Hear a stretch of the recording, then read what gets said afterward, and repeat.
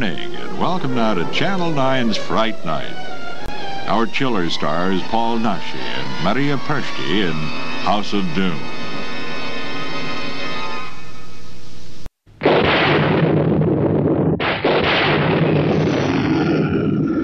What kind of a sick school is this? Uh-oh, don't go!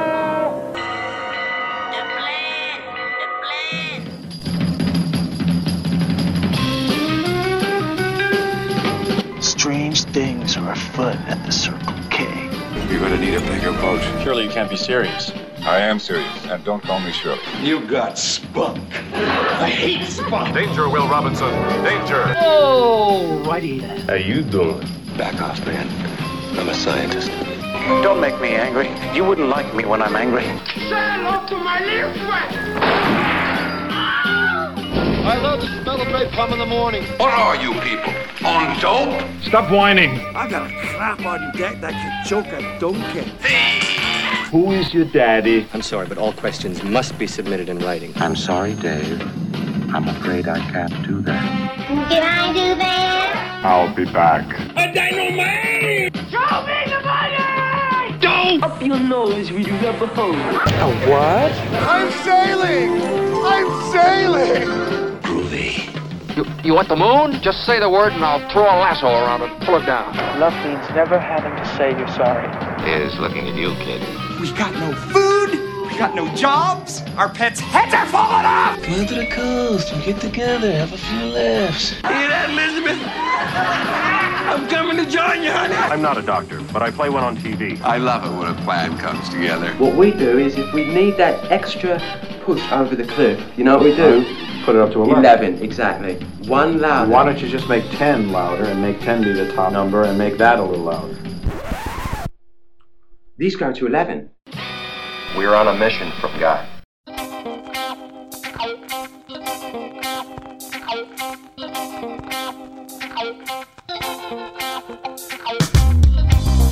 Hello and welcome to Then Is Now podcast. I am your host, Rigor. How many of you listeners out there remembered watching late night or even weekend afternoon horror movies on TV long before cable? How many of you even further remember a horror host that would introduce the shows? While horror TV hosts were in almost every market, there were many horror films presented with a creepy but cool intro and simple announcement at the beginning of each film instead of a horror host. In the Boston area, we had Creature Double Feature, which ran from 1975 to 1981. That show to this day was and is beloved by viewers all over the area and had a cool intro with an announcer that told you what each movie was before it aired. In New York, on WOR Channel 9, there was a similar show that wasn't a double feature and aired around midnight or 1 a.m. on Saturday nights, and is as much beloved by fans today as Creature Double Feature is. The show was called Fright Night, and our guest today is an author who wrote a book about the show called Fright Night on Channel 9. So sit back and learn about a show that perhaps you didn't get a chance to see, but should bring a great nostalgic feel to you and maybe jog your memory about similar shows that you might have seen in your youth. For those younger listeners out there, you're in for a treat to learn about a show that existed in the time when we didn't have streaming and DVRs, and if you missed it, you missed it. Class is in session. I have a bad feeling about this. How could I possibly be expected to handle school on a day like this? Food fight! Hey, you in my class? I am today. I think you should consider transferring to shop class. Woo woo! Now, very few students are severely injured in shop class. Bueller. When you were in school, Bueller. did you ever cut class? Bueller. Yeah, I guess I did. Sure, most kids cut classes. Good, sign this. He's sick. I get so lonely when I hear that third attendance bell ring and all my kids are not here. 7 years of college down the drain. Fat, drunk, and stupid is no way to go through life, son. You lack discipline. As long as I'm here, there will be no grades or gold stars or demerits. We're gonna have recess all the time. Woo! Go, play, and have fun now! Okay, folks, you're in for a real treat today. If you're older, perhaps you remember the great creature features that were on local channels in your area, sometimes with a horror host, and you scoured the TV guide looking for the next horror movie to watch. If you're younger, sit back and listen to a time when TV was not only simpler, but with only a handful of channels, but also much more fun and exciting because we had to wait for a show to come on and watch a horror movie that maybe we hadn't seen before, or perhaps we loved one and we're awaiting its comeback on TV. Remember, not too long ago, if you missed a movie or program on TV, you figured you might never see it again. Joining me today is a guest that I'm really excited to have on. James Arena is an author and commentator whose book Fright Night on Channel 9 chronicles those very experiences of staying up late on a Saturday night and watching scary movies. Welcome to the show, James. Thank you so much, Roger. It's great to be with you. Excellent. It's great to have you here. So now, I grew up just north of Boston, and our main show was called Creature Double Feature, which aired Saturday afternoons around 12:30, and that exposed us to a lot of classic monster flicks. And in the early 80s, when we first got cable, I remember staying up late with my mom and watching Fright Night. So when I saw that you'd written a book about it, I just had to buy it. You know, Fright Night's long run and wide reach has made it a fan favorite to this day. And it's obvious that this book was painstakingly researched. How long did it take you to write it?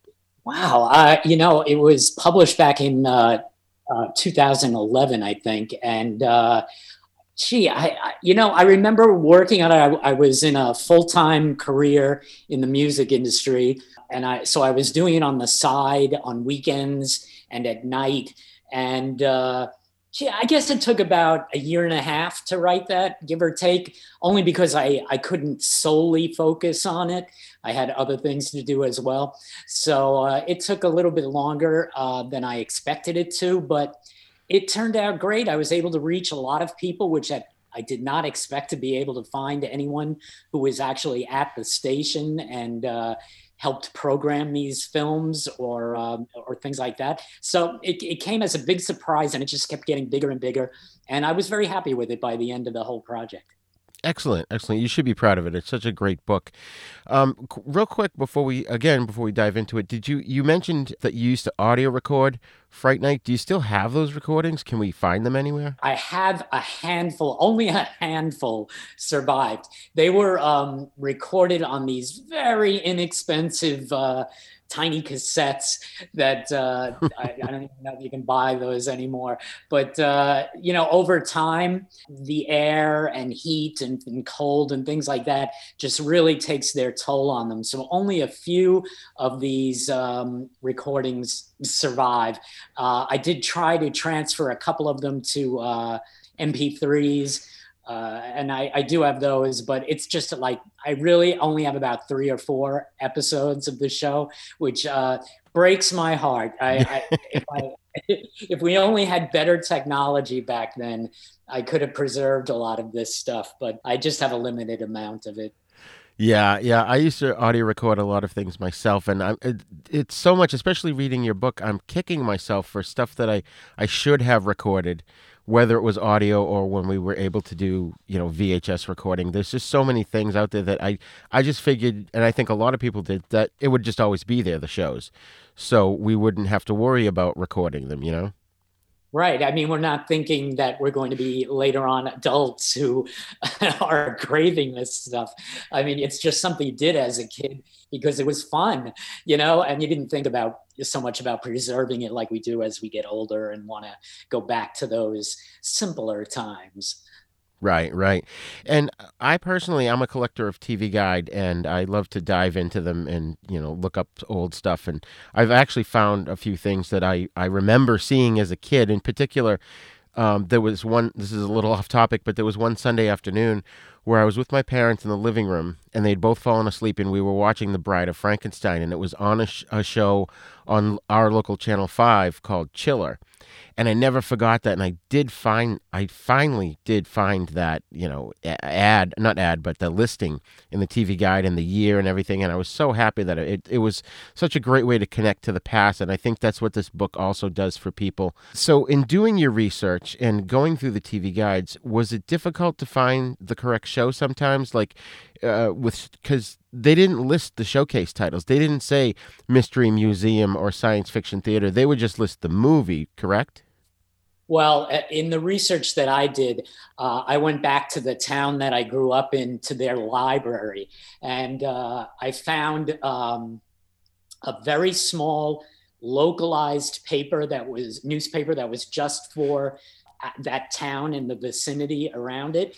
And they had microfiched all of these newspapers, including the TV listings. And this particular newspaper did list it as Fright Night, or whatever the name of the movie show was, whether it was $1 Million Movie, whatever it was. They would show what the name of the program was and then what the movie was. But the most frustrating part of the research in that regard was sometimes that particular TV guide would cut off at midnight. Like they had such long descriptions of the shows sometimes that they would cut off around 11:30 or midnight. And then I would not know what the Fright Night movie, I remember this distinctly as a kid, not know what the movie was going to be next week. And so I'd have to wait till the daily paper of that day. So I would have to wait till the actual Saturday morning of the thing when my parents would get the daily newspaper here in New York on Long Island.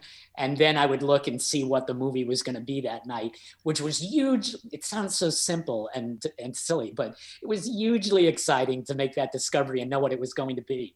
Yes. And once in a while, you wouldn't know what the movie was going to be. It just wasn't listed. And I'd wait up and find out, which was also a thrill. Well, that was one thing in your book I was surprised to find out, is that like over here, Creature Double Feature every so often would have an ad, like a little picture, and it would show like a character from each of the movies or a scene from each of the movies, and it would say, today on Creature Double Feature are these two films.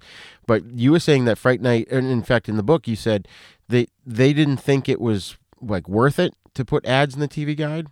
Yeah, that's right. The gentleman, Lawrence Casey is his name.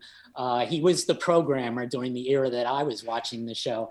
And he said that they didn't ever bother to advertise it because the ratings, the audience was very small late at night like that at 1 o'clock in the morning. So there was no point to spending money on an advertisement. People who were up at that hour usually just flip the channel to see what's on. And if it catches their interest, that's what they'd watch. So there was no point to it, he said. But also, he said that they affectionately referred to Fright Night at the station as crap theater. Yeah. Which I thought was hysterical, because that's where they would relegate the worst of their film library, the worst horror films, and it would all go at 1 a.m. So why would you advertise a terrible movie that's showing at 1 o'clock in the morning? So yeah, no ads for Fright Night ever. Right. About what year would you say that you discovered Fright Night? Right at the beginning, from the very first show. I remember I was watching the show previously, which was, I think it was 1973 we started with Fright Night.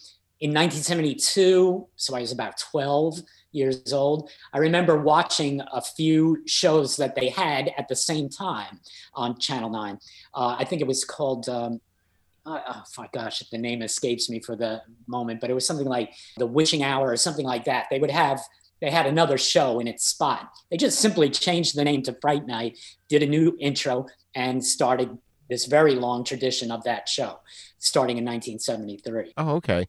Well, that's interesting. So can you maybe, for our audience, briefly chart out the past of how these shows kind of came about from the shock packages that came out and then ultimately becoming, in your case, Fright Night?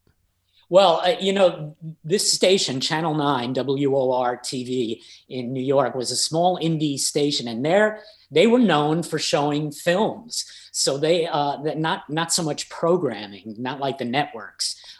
They just had movies, endless movies. They had the RKO library. They had the Universal library.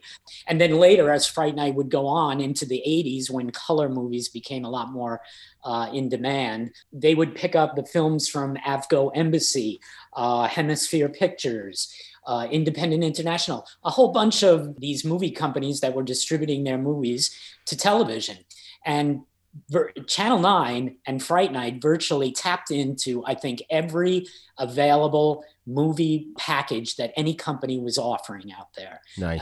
And that's why it was such an incredible show. The variety of films, both old and new, were astounding. I never knew what I was going to see next. They were movies that otherwise I would never have seen because no other station ever showed them. That's great. That's great. And again, for our younger audience, this was in the day before we had channels dedicated to movies. So it was up to the local independent stations for the most part to play the films for us to see. That's right. That's right. And were you must have been a huge fan of the Thanksgiving King Kong marathons that they would play. That is one thing I do have. I have a small, very short videotape in my family's house of my mom and dad literally cooking the turkey. And then I go into the den and the King Kong is playing. So I treasure that clip because that really evokes the season for me. That's like a New York tradition. I think anybody who's over 40 knows about that King Kong on Thanksgiving festival, where they'd show King Kong, not necessarily in this order, it would vary, but King Kong, Son of Kong, Mighty Joe Young. And then on Friday, because everybody was off from school and that was like a long holiday weekend, they would have a Godzilla festival and show Godzilla versus the Sea Monster, nice. The Smog Monster, all of those. So it was great. That's a great time of year. That's awesome. That's awesome. We didn't really have anything like that here, so kind of wish I could go back in time and write to the programmers. You just have to create it yourself now with Blu-rays or whatever you use to watch movies. You just create it yourself now. Thursday afternoon, see 3 of the screen's greatest thrillers, starting at 1 with the greatest of them all, the one and only original King Kong. Then the action continues with the Son of Kong, followed by the Mighty Joe Young, a classic tale of Beauty and the Beast, a full afternoon of action and adventure, Thursday afternoon at 1.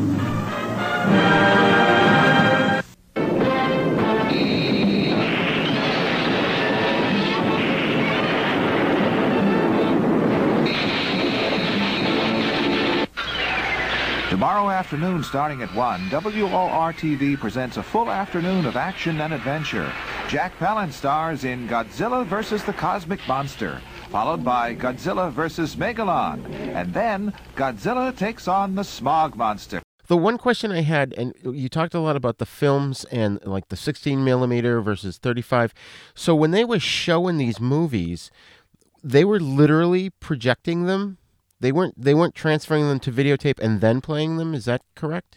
Yeah, they were literally showing the film itself. That's why you see all, like, I don't know if you remember this, but like frequently you'd see splice marks in the film, scratching. Occasionally the film would break and they'd have to go to a commercial because literally the film would snap or something and they'd have to realign it or something like that.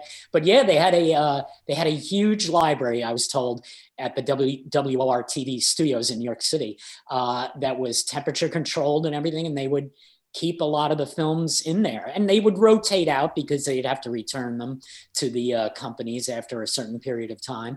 But yeah, they had the actual films. What I would have given to go to that station at this time in the 70s and 80s and just seen it in operation, just to see how they did it. It would have been fascinating. I tried to get as much information as I could about that in the book Fright Night on Channel 9, but I don't think anything could have beaten actually being there and seeing it happen. Right. That was amazing. I mean, you've done a lot of correspondence with quite a few people that you've outlined in the book. Do you still have all the letters and stuff? I know one is printed in here. I do have all the letters that Channel 9 sent me. I think there must be a dozen. Because I wrote to them. They didn't always answer me, but they usually did, even if it was just to say, thanks for being a fan, type of thing. But they would write me a hand-signed letter on Channel 9 stationery. And what a thrill that was to get that in the mail from them. Oh, yeah. And they, I would really try to coax them as to what type of movies to show. And I don't know, they seem to listen to me on occasion. So It was great, you know. It was just I can't believe how much I did as a little kid, and I'm really happy that I did, and I'm glad I kept a lot of that material because that made writing this book so much easier. That's amazing. That's truly amazing. You know, I remember there was in the 90s when I was in my 20s, they had it was actually the early 90s on CBS. They had this thing called Crime Time After Prime Time, and each day of the week they had a different show. And the one that I thought was the best that I had discovered, it was called Forever Night, and it was about a vampire cop. And every so often, or even a few weeks in a row, it would just get preempted for something else, or they'd put a different show in its place. So I finally wrote to the local station and said, I think I somehow had seen TV listings for other cities, so I knew it was playing elsewhere, but it wasn't playing in Boston. So I finally wrote to them and asked them, you know, what's the deal? I'm a huge fan. I'm sure there's tons of huge fans. Put it on. You know, why can't you put it on? And they actually wrote back to me, and it was something to do with the rights, or I forget exactly what it was. It was basically, it was on a national level. It wasn't under their control. But I thought that was so great that they actually took the time to handwrite me a letter of explanation. And just reading your book makes me wish I had done a lot more corresponding throughout my life to some of these people, you know? Yeah, you know, it was a different time. And, you know, for a person in the public to write to a television station took effort and time. It wasn't like I'm just going to tweet something to the station or, you know, any thing that we do today that takes no effort at all. So I think when somebody took the time to write to the station, they took it seriously, and for the most part, maybe not all the time, and sometimes they had good reasons why they didn't show something like your station told you. But other times, you know, they were just trying different things. For instance, on Fright Night, they started showing. They preempted it for several weeks to show a series called The Champions, which was like a sports documentary show of some sort, with old footage of sports heroes and things like that. Right. I went into a rage. Stop showing this stupid show. Go back to the movies. What happened to Fright Night? And then I think they wrote to me and said, we were just giving it a break, you know, just to see if there was any interest in other types of programming. And they came back with Fright Night on Channel 9 like 2 weeks later with I Married a Monster from Outer Space. And I was like, yes! I was so happy. That's great. That's great. One of the things that I found interesting in your book was that they found that a lot of these films were too short to fill their regular 2-hour time slot, so they couldn't really put them on at regular hours because they had to fill 2 hours. That was going to be the movie slot, was going to be like, say, from 8 to 10. So Fright Night, because it was on at 12:30, what time was it on? It changed, right? It changed. It would be on. It started off, I think, at midnight. The first couple of years, it was midnight, and then other shows started to creep into their lineup and push Fright Night to as late as 1:30 for a time. It wouldn't start till 1:30. Imagine trying to. I can't even imagine trying to stay up till 1:30 now and watch. Yeah, no kidding. But they and that was, you know, the blessing behind that short type of movie was, well, first of all, it was a short movie, so you weren't up till 3 a.m. Right. And secondly, you would see all these, especially Universal and RKO. In the 30s and 40s, their movies were much shorter. They were 60 minutes, 70 minutes long. And that was a movie back then. And so you would get to see these really old movies that were just wonderful. I mean, they were just so much fun, and they were short and to the point, and they were great. Oh, yeah. It didn't matter to me. Yeah. And so you were saying that a lot of these movies would get recycled on Saturday mornings with science fiction theater and thriller theater. And I thought it was interesting that science fiction theater ended with an ER, but thriller theater ended with an RE, which was kind of cool. Oh, yeah, that's true. I didn't even realize that. You're right. Do you remember watching those as well? I do, yeah, because believe it or not, I'd be up. God bless my parents for letting me stay up that late, because I was a kid, you know, but that was my thing, and they knew it, and they as long as I got enough sleep and everything. But yeah, you'd wake up and most kids would start watching cartoons like Bugs Bunny and all these cartoon shows. And not me, man. I went right over to Channel 9, and then I would get a double feature. It was always 2 movies on Saturday mornings, and I'd start the whole process all over again. That's it was great. That's great. Get your cereal ready to go, you know? Yeah, exactly. So wonderful. Tell us about, I'm sorry, go ahead.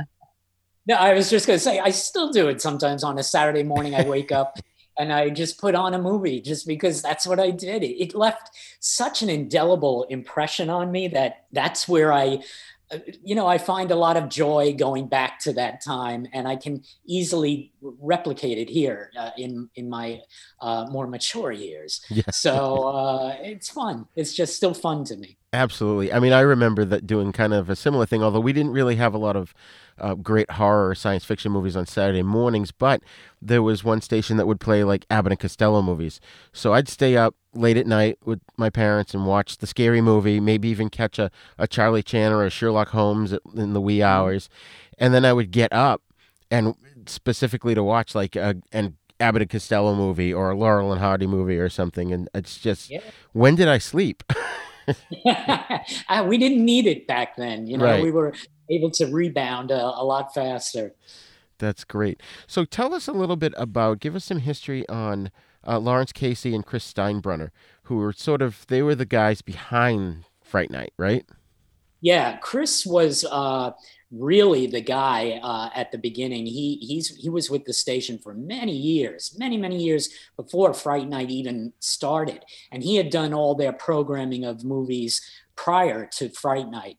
In 1973, when Fright Night kicks in, that's when Lawrence Casey starts to take over, or shortly thereafter in the years that followed. But they worked together, and Lawrence Casey had sort of the same love of horror movies that Chris Steinbrunner had. So, it was like the baton was passed on to Larry Casey, and they were great. I mean, they were real film guys. They knew their film history. They appreciated movies of all kinds. But in terms of horror movies, they knew their stuff. They knew what to put on these shows, and they delivered. They were really outstanding at what they did. That's great. And were you able, I know you were able to talk to Casey, right? Or did you talk to both of them? No, Mr. Steinbrunner had passed on some years. And was he approachable? Very approachable. I was so lucky I found him. And that was, I got to give a shout out to Sam Sherman of Independent International Pictures, as everybody knows him from Dracula versus Frankenstein and such. He was still friends with Larry Casey, and he introduced us so that I could get that interview. So that was vital to the book. And I was just so thrilled to talk to him. That's amazing. And that was actually, Sam Sherman was next on my list here, because I thought it was interesting how the filmmakers themselves and the distributors worked closely with the TV stations. Like, just to read about Sam Sherman and that hysterical story about how he got shafted by the guys that had his film because what was a development lab. Tell us that a little bit without giving too much away. Yeah, it's actually a somewhat famous story that Sam has told many times. But yeah, he basically had prints, I think, being developed by some laboratory company. And I think, I'm trying to think of I forgot the story, to tell you the truth. But he had to go and in the middle of it, they were going to develop his film or something, and they were decided to raise the price or something. I'm not sure. According to because it's fresh in my mind because I just reread the book in the past week.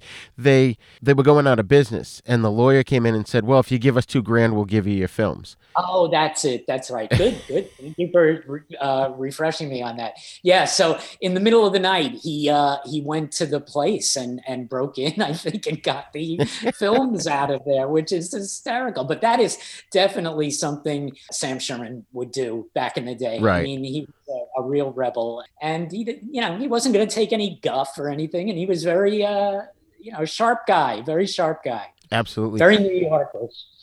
Was that common back then for filmmakers and distributors to work that closely with TV stations? Yeah, I think so, because that's where the market was. There wasn't until the 80s, later in the 80s, there wasn't a video tape market. So the TV stations and the movie companies were very much aligned, because that was a big deal to have your movie then premiere on maybe network television or wherever you could get it shown. That would be more revenue from the station licensing the film. So that was, that was a revenue stream for them back in those days. Yeah, and how did they gauge that? Like, if they couldn't really do the Nielsen's with the late night programming, so how did they know that, like, say something like Fright Night was popular? Was it from letters coming into the studio? Well, they certainly had mine.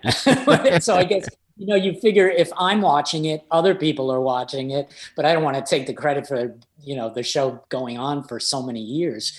I imagine that they had some means of measuring audiences, but you're right. I mean, I think they just instinctively, almost every television station showed movies late at night. I think it was a very easy way to have programming inexpensively, get a couple of commercial revenue from some commercials on. And, it was sort of like an up for grabs time of the evening, because most people were asleep, and it wasn't that vital. So the easiest, cheapest thing would always be to show a movie. Right. And so I've got one train of thought here that I want to put aside, but I'm hoping I won't forget it. So do you think it would be, so for the advertisers, for example, you've got, let's say, Crazy Eddie, which I remember seeing those commercials here in Boston on the New York channels, which was really too bad. I have to say, we had WOR and PIX for quite a while through the 80s, and then they got blacked out because of programming, or then when like the WB and the CW and all UPN and all those came along, they kind of had to get rid of them.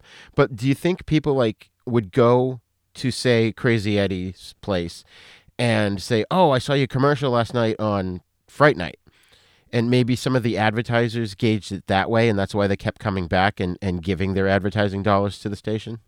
That's a good theory. Very, very possible. The advertisers sometimes just bought into a block of time. So like, their commercial could be shown anywhere from midnight to 4 a.m. or something like that, so they didn't really know where it would be. But I think it was really a little bit more general than that. I don't think advertisers were too concerned about what the heck the station showed. Whatever they showed, they didn't care as long as they got some airtime. That's why you saw such a variety of low budget kind of junky commercials. It wasn't like you weren't seeing Charmin and Colgate toothpaste and all the big league stuff being advertised at that hour. You would see more often low budget commercials because it was cheap. Right. It was a cheap time to get on the air. Hello, this is Rod Barnett. I'm the host of The Bloody Pit, the podcast that examines films from across the decades. On The Bloody Pit, we have several ongoing series of shows within the show focused on specific things in genre cinema that I and my co-hosts find fascinating. There's a long-running series focused on Italian maestro Antonio Margheriti's films from the 1960s all the way up through 1990. There's an on-again, off-again series focused on 1970s science fiction films. There's an in-depth look at the Western movies that William Castle made before he struck out on his own and became the horror auteur that we know and love. A look at the classic Coffin Joe films from Brazil.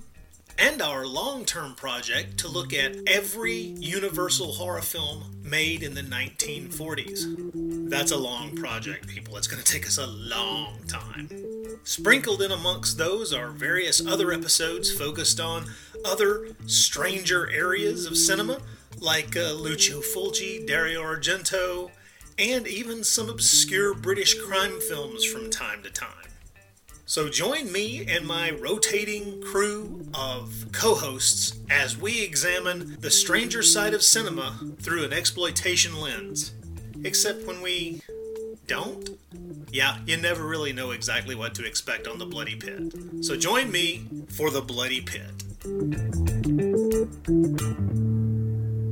of The Bloody Pit, the podcast that examines films from across the decades. On The Bloody Pit, we have several ongoing series of shows within the show focused on specific things in genre cinema that I and my co-hosts find fascinating. Except when we don't. Yeah, you never really know exactly what to expect on The Bloody Pit. So join me for The Bloody Pit. for a spine-tingling, nerve-shattering podcast featuring all your favorite monsters. You won't believe your ears when you listen to Monster Kid Radio.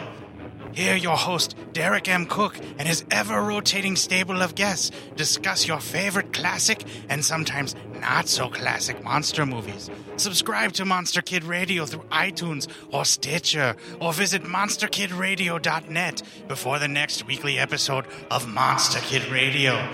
Go through the archives for interviews with Sarah Karloff, Victoria Price, and Joel Hodgson. Listen to the discussions about movies like Creature from the Black Lagoon, Island of Terror, and King Kong. And don't forget convention coverage from Monster Bash and the H.P. Lovecraft Film Festival, Classic Monsters, Modern Talk, and Ahead of Rondo Hatton. Only on Monster Kid Radio.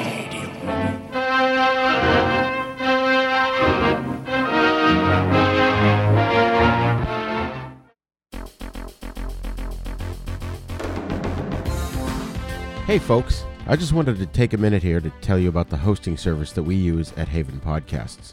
Podserve.fm. Podcast hosting has never been easier. They do all the work to get your podcast on Apple Podcasts and other major podcast networks. They help you navigate the podcasting world, whether you're brand new or have years of experience.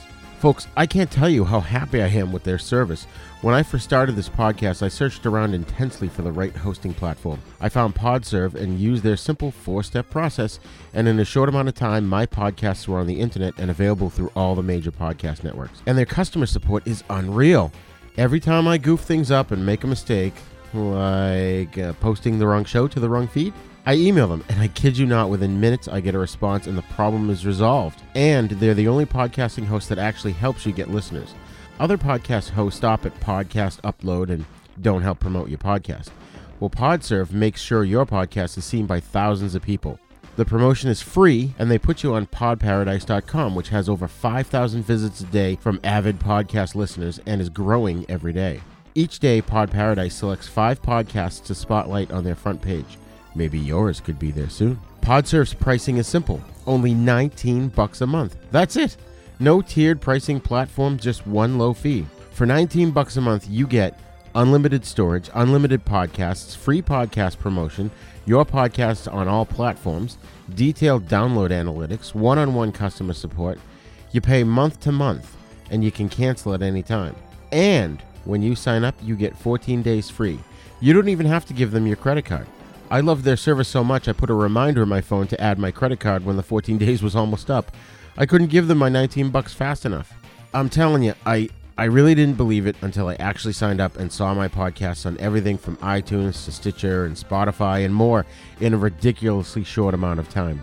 So if you've got a podcast and you don't have a hosting platform, I highly recommend podserve.fm. Check them out.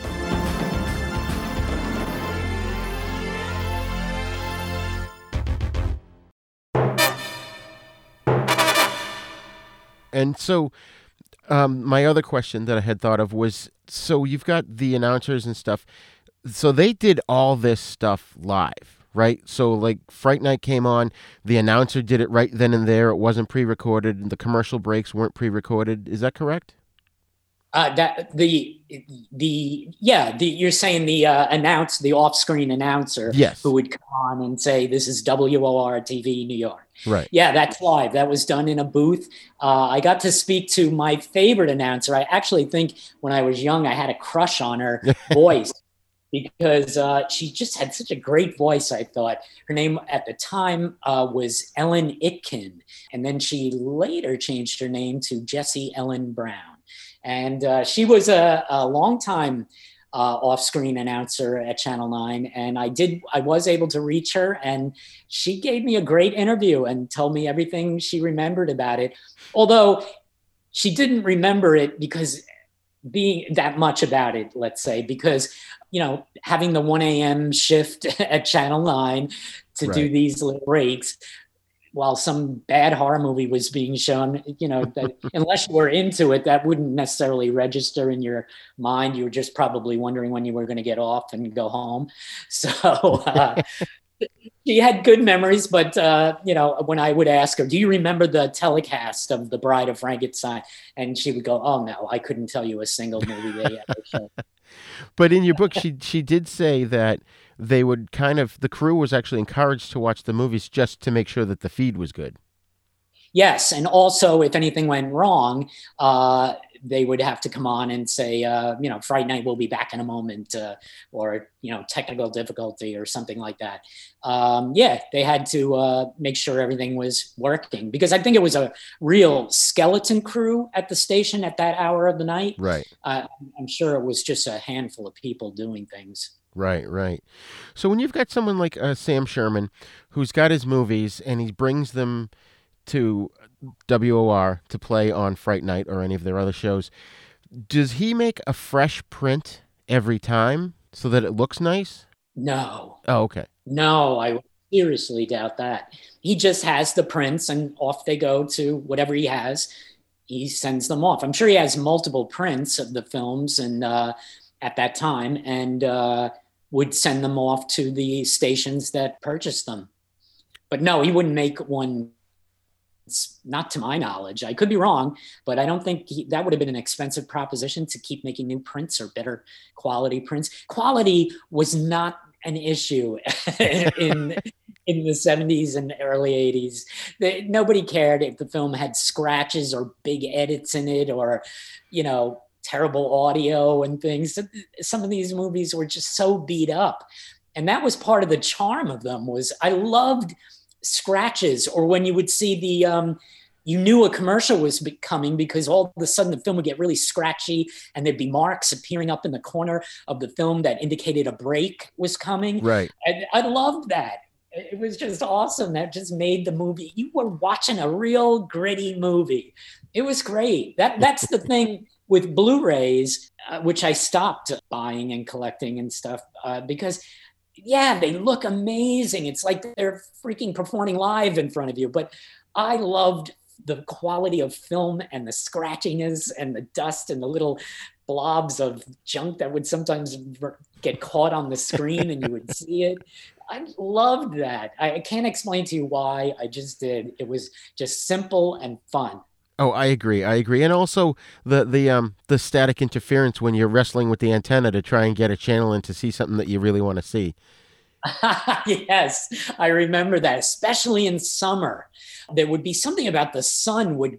They used to say it was sunspots. I don't know what that really was, but sometimes there'd be interference in the atmosphere and the TV would go all grainy and you'd hear this loud static, and then the film would start to fade back in and stuff. And that would drive me crazy when that would happen. Right. Yeah, because when we were in the Boston area and we would get channels from, say, Western Mass or Rhode Island and Connecticut, and I just remember, trying to, with my little TV in my room, trying to wrestle with the antenna to get, a good movie and to at least come in so I can at least kind of see it and maybe hear it, Yeah.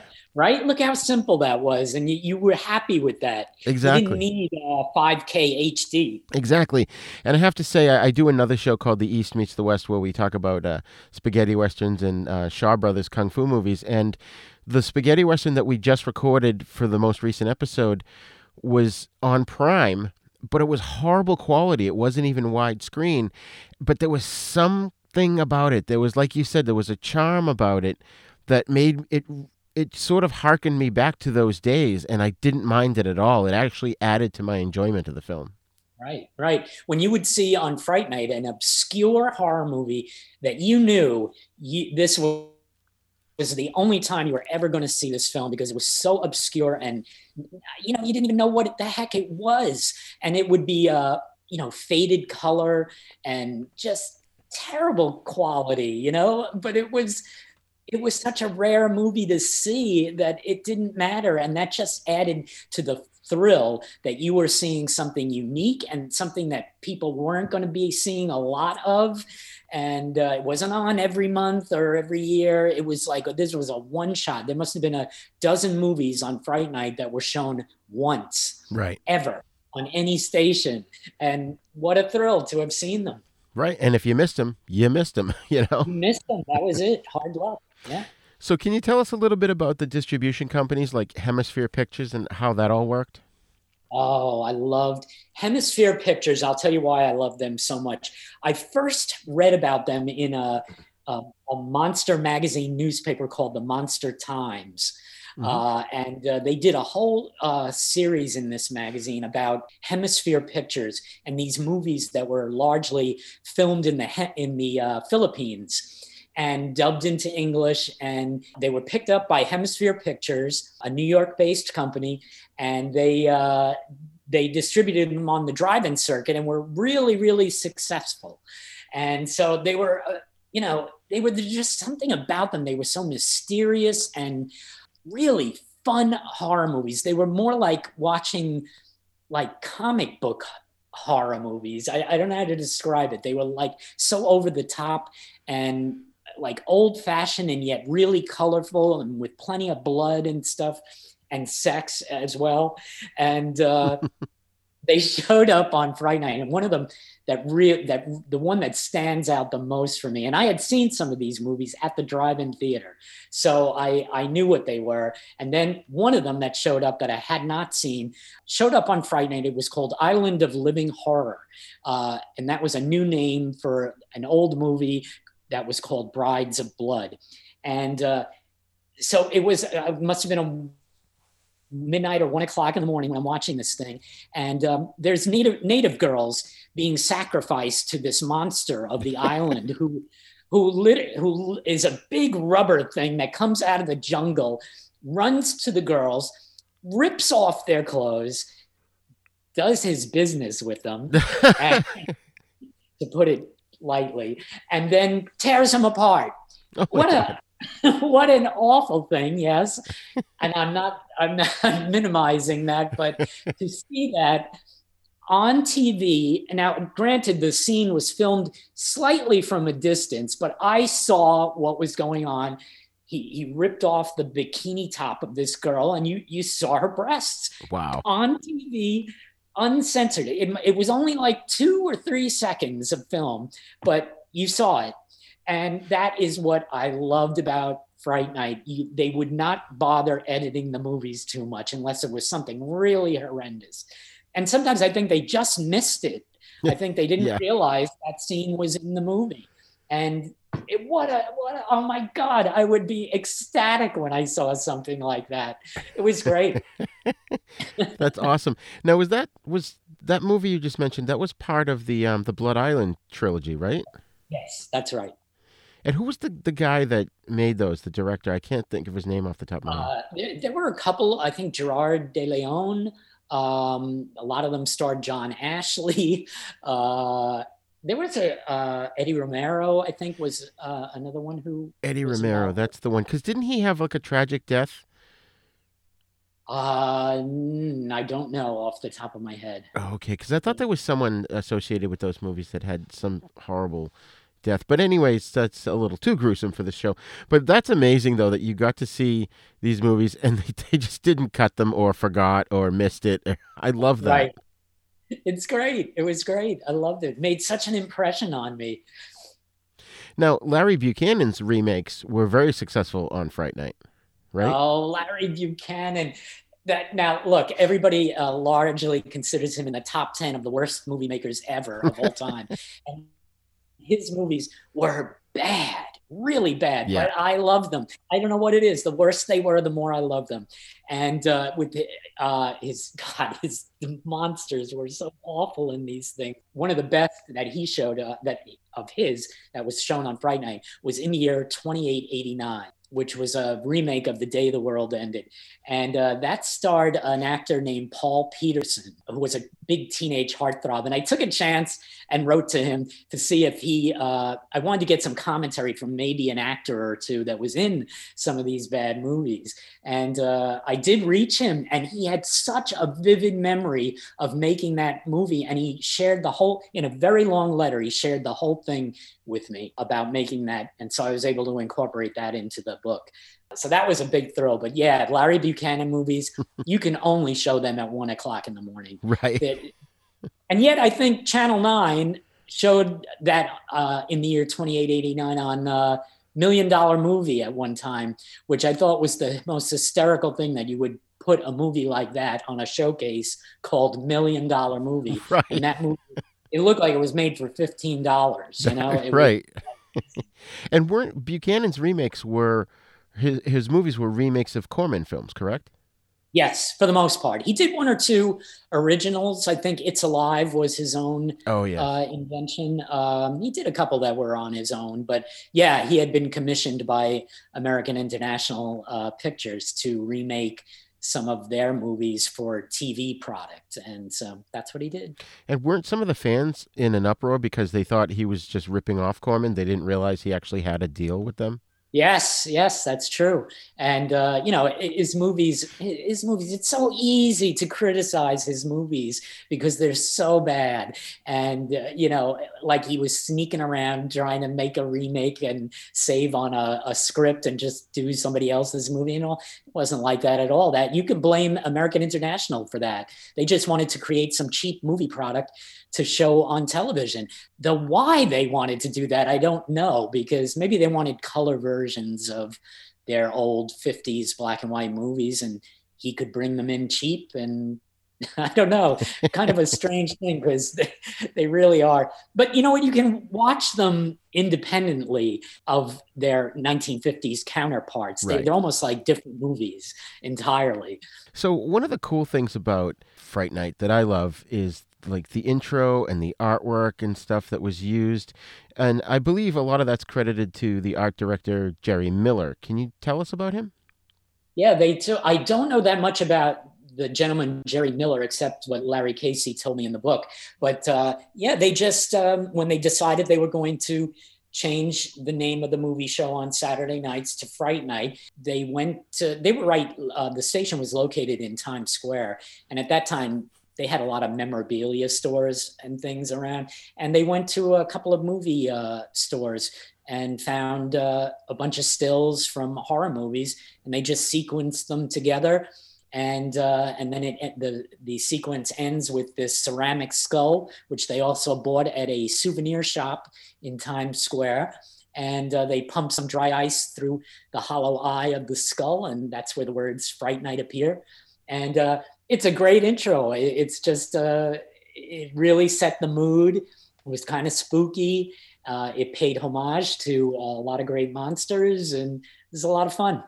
That's great. That's great. And I'm so glad you can find those on YouTube and stuff, because for us here with the Creature Double Feature that we had, nobody has the original intro. I even contacted Channel 56, probably about 20 years ago.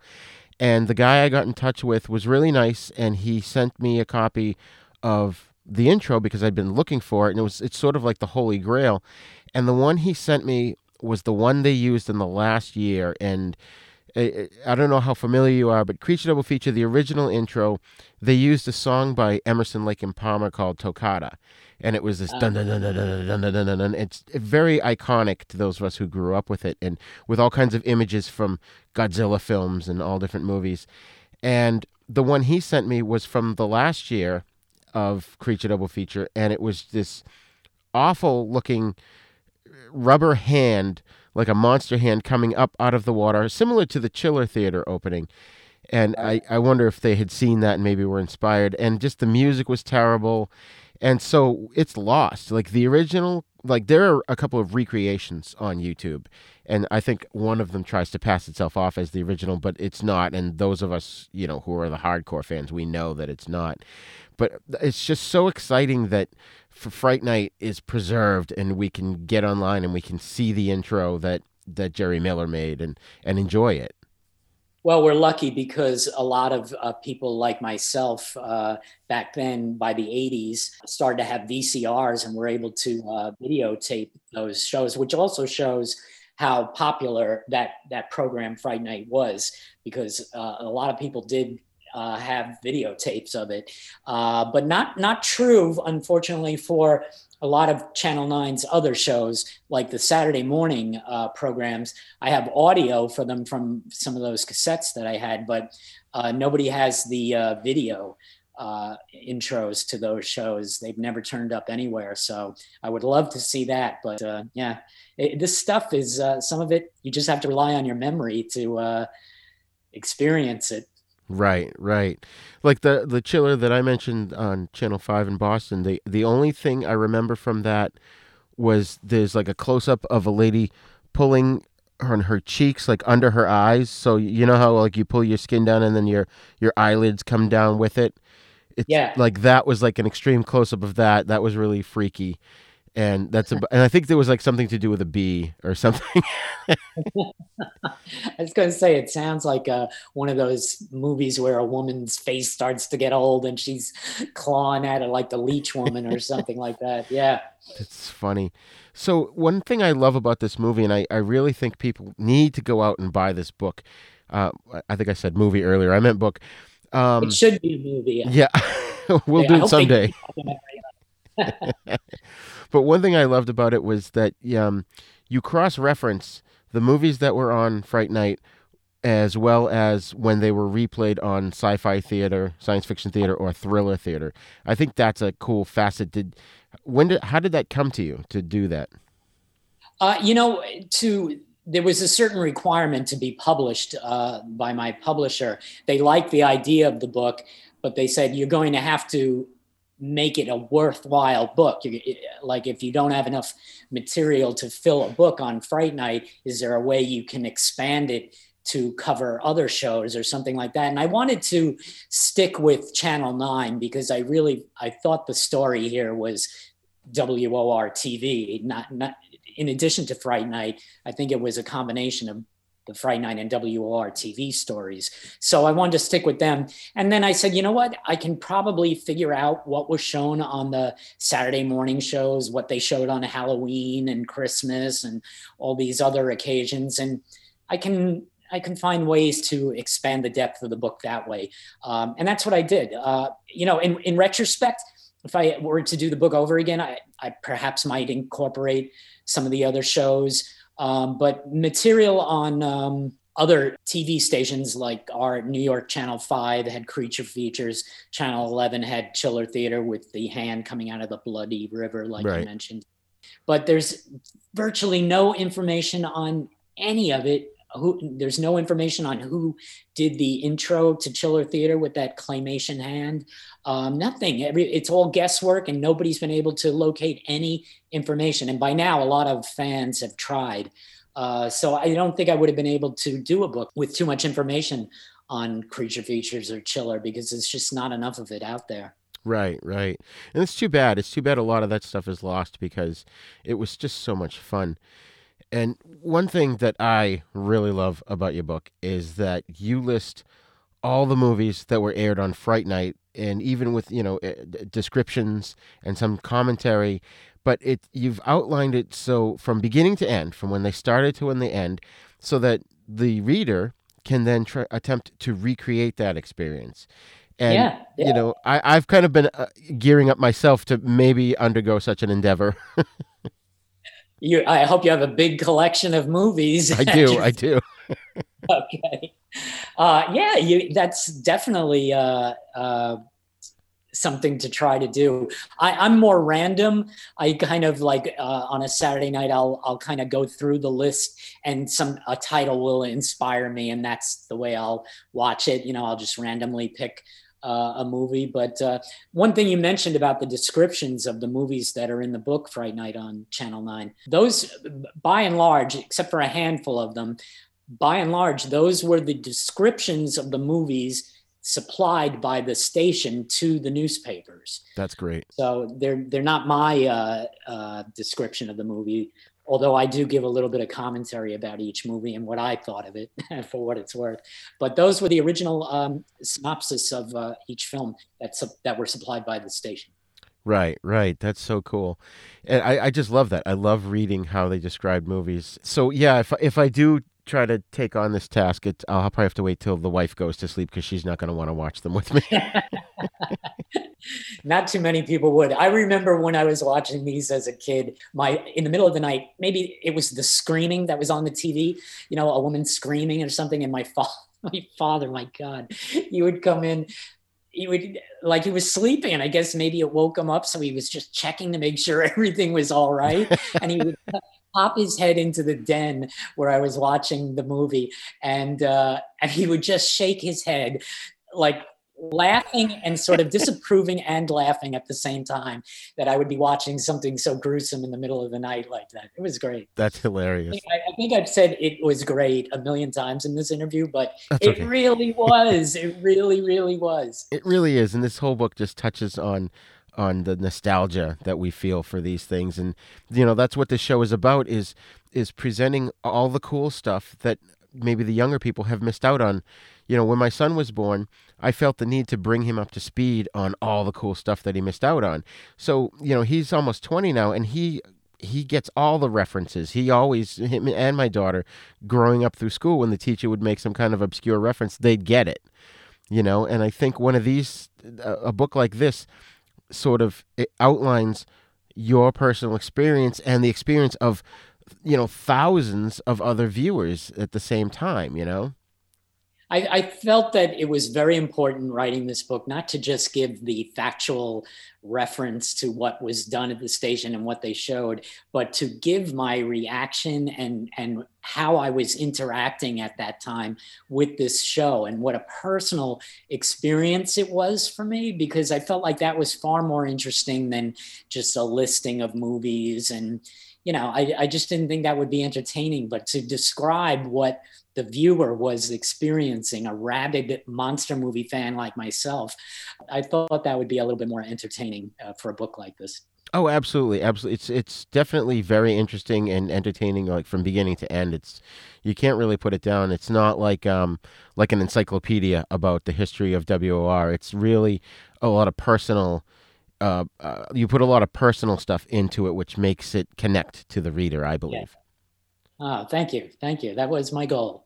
So one thing I did want to mention to you that I had done a few years ago, I used to work at a TV station down north of Boston, and I did a show called Monster Movie Matinee, and I made it similar to Creature Double Feature that we had, and I would air it at like 12 o'clock on every Saturday afternoon. We'd show 2 movies. I'd do an announcement, at the beginning, in the middle, and I happened to be at I think it was a Dunkin' Donuts one day, and this guy walks up to me and he goes, "Hey, you work at the TV station, right?" And I go, "Yeah." And he's like, "You're the guy that makes those monster shows on Saturdays, right?" And I'm like, "Yeah." He goes, "Oh man," he goes, "that takes me back to when Creature Double Feature was on." He goes, "So what I do is every Saturday I get my nephew and we sit down and we watch them just like the old days."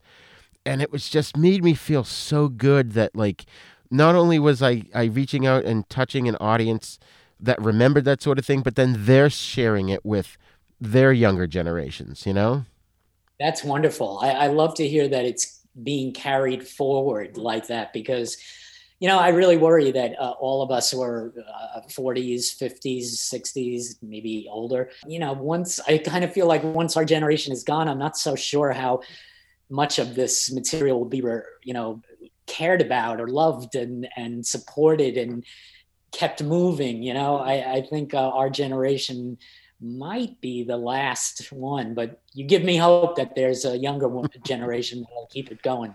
Yeah. Have you ever considered maybe doing an online show similar to Fright Night? I don't know if I have the focus for this kind of thing anymore. I did another book series after Fright Night on dance music, which was a much more extensive series of books. It was 6 in all. That keeps me busy. I'm always trying to keep those moving and do things revolving around those.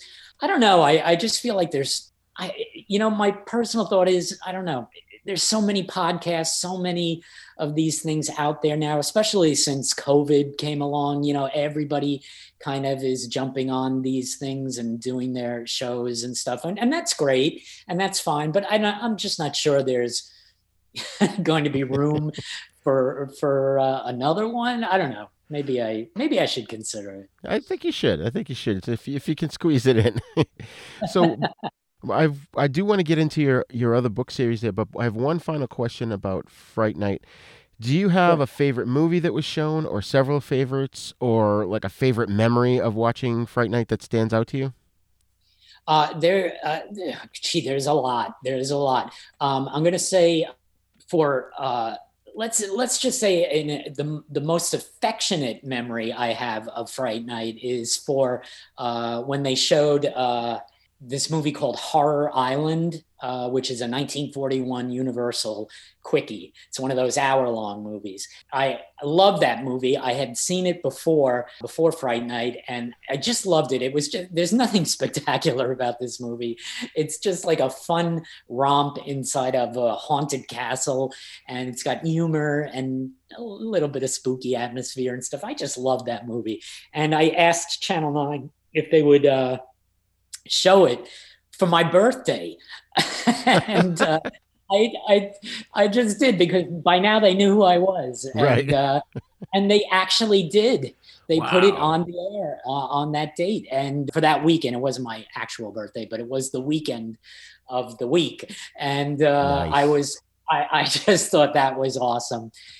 Scariest thing I ever saw on Fright Night, I'm probably going to leave something out, but I loved the movie, well, Children Shouldn't Play with Dead Things. Yeah. Was just the wildest thing to watch at 1 o'clock in the morning. It's Night of the Living Dead gone berserk. Right. It's just a great movie. And I found it really scary at the time and unsettling. And there's a lot of movies like that I went to bed not feeling secure. It was kind of difficult to go to sleep. There's so many. I'm going to leave out something that I would want to say. The most obscure film, one of the most obscure that I'm so glad I saw on there, because it was only shown once or twice, was an old Universal from 1933, The Man Who Reclaimed His Head. Wow. That was shown close to Christmas or on Christmas weekend, before they started the Invisible Man tradition. Right. And I should mention that too. But that was a very obscure movie, The Man Who Reclaimed His Head. And it was really good. And it was more of a drama, but it was such a good movie and good story. And it just left an impression on me. One of those scratchy, dusty 1933, barely had sound. But it was really good.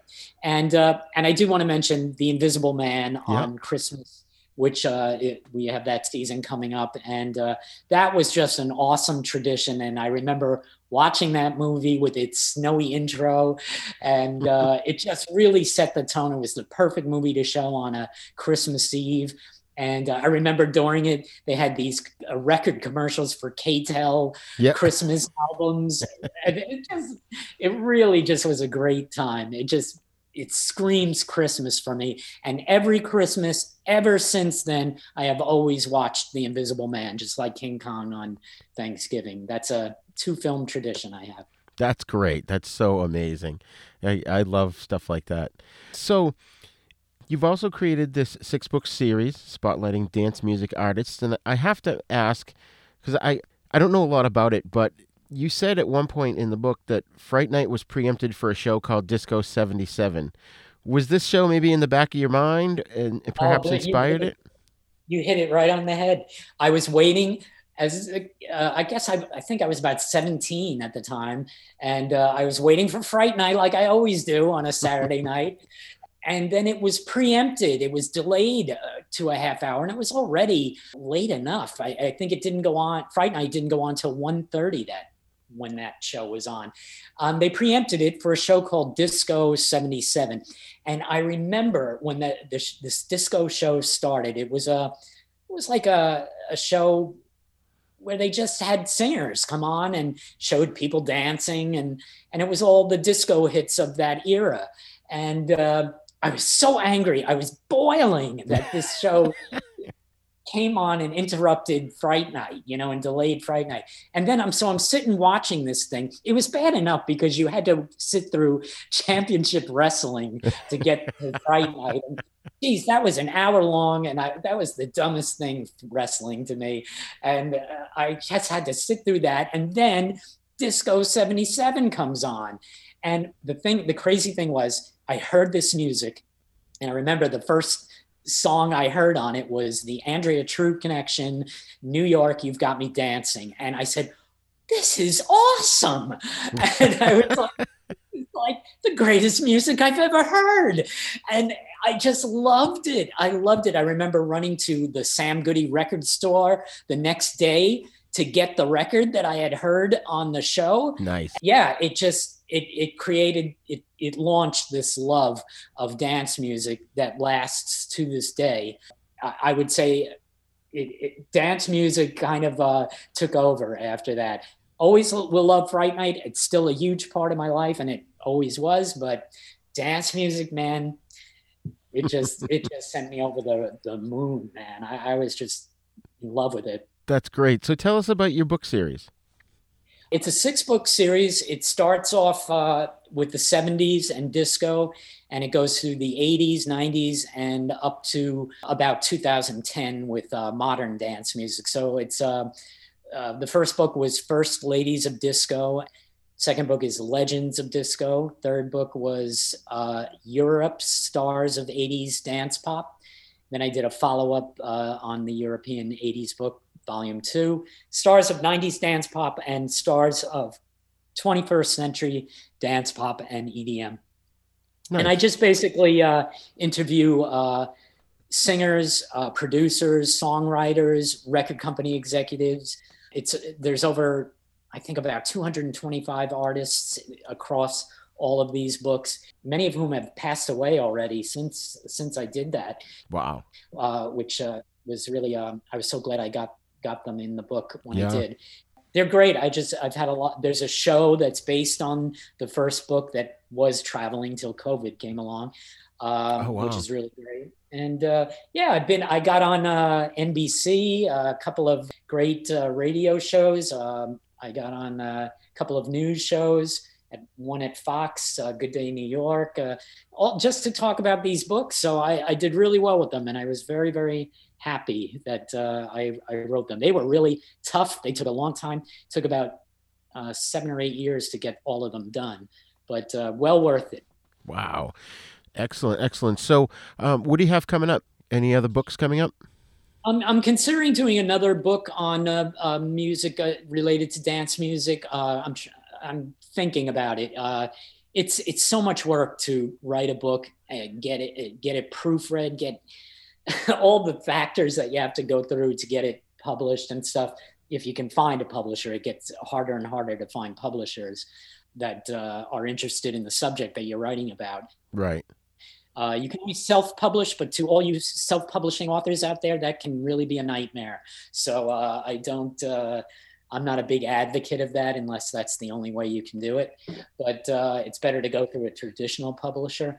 But in my opinion, I'm thinking about it. I'm in no rush to do it. I kind of covered the things I really, really wanted to cover with Fright Night on Channel 9 and then all the dance music books. Those are the things I'm most passionate about. And I think I did what I set out to do with them. Excellent. So where can our audience find your books? If you're in the United States, which I assume most of your audience is, they're all available on Amazon. They're available in digital and softbound formats. You can get them on Apple Books, Google Play, digitally. Anywhere you get books online, you'll find them. They're all out there. Excellent. And we do actually have a couple of listeners in the UK and in Sweden. So are there different places for them to go?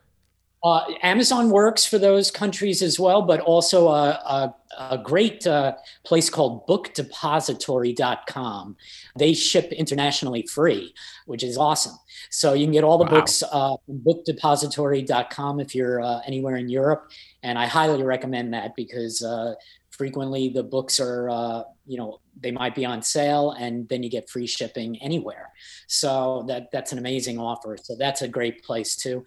And if they have their own special book places that they go online, I'm sure you'll find the books because they're traditionally published. They're definitely available everywhere. Excellent.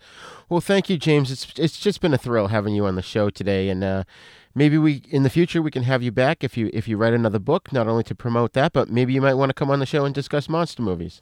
Sure, you just ask me and I'll be there. That's no problem. And I hope all your listeners will go to my Facebook page for Fright Night, which is Fright Night on Channel 9 on Facebook. And every week I try to create a advertisement for one of the movies that they showed and try to make it sort of like a TV Guide ad. So it's a lot of fun. I get a good reaction from everybody, and I think you get a kind of a kick out of that. That's great. That's great. I do love going and looking at those on your page. It's so awesome. So thank you so much for joining us, James. Thank you so much. I really appreciate it.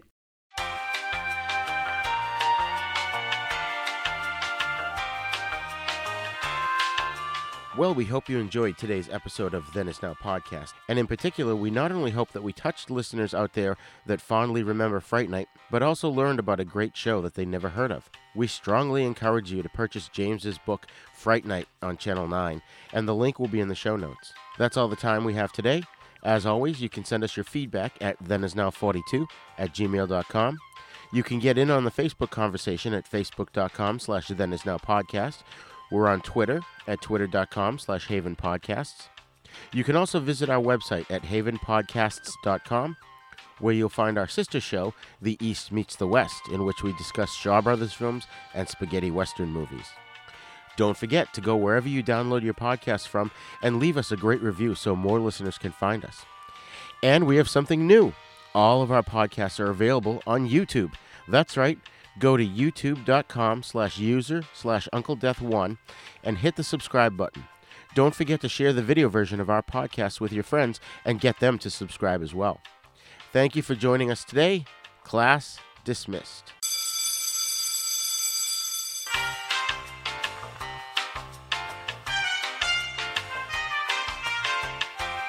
This Now podcast is intended for entertainment, educational, and informational purposes only.